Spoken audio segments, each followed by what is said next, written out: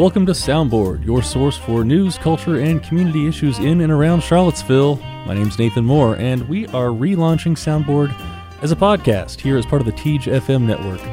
Longtime listeners to WTJU may remember that Soundboard used to air every weekday from 9 to 10 in the morning.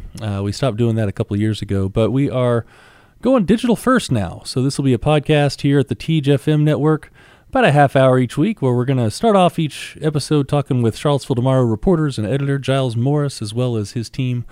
And then we're going to move into some state news every week from journalist Peter Galaska. And then the last section of the show every week will be a wild card, where we do some feature reporting or human interest interviews, or just kind of see what's going on in the arts and culture scene in our area. It's going to be a great show, so swing over to Teej FM, click on Soundboard, and be sure to subscribe. You can keep up with all the good stuff going on this Week in Review edition of Soundboard.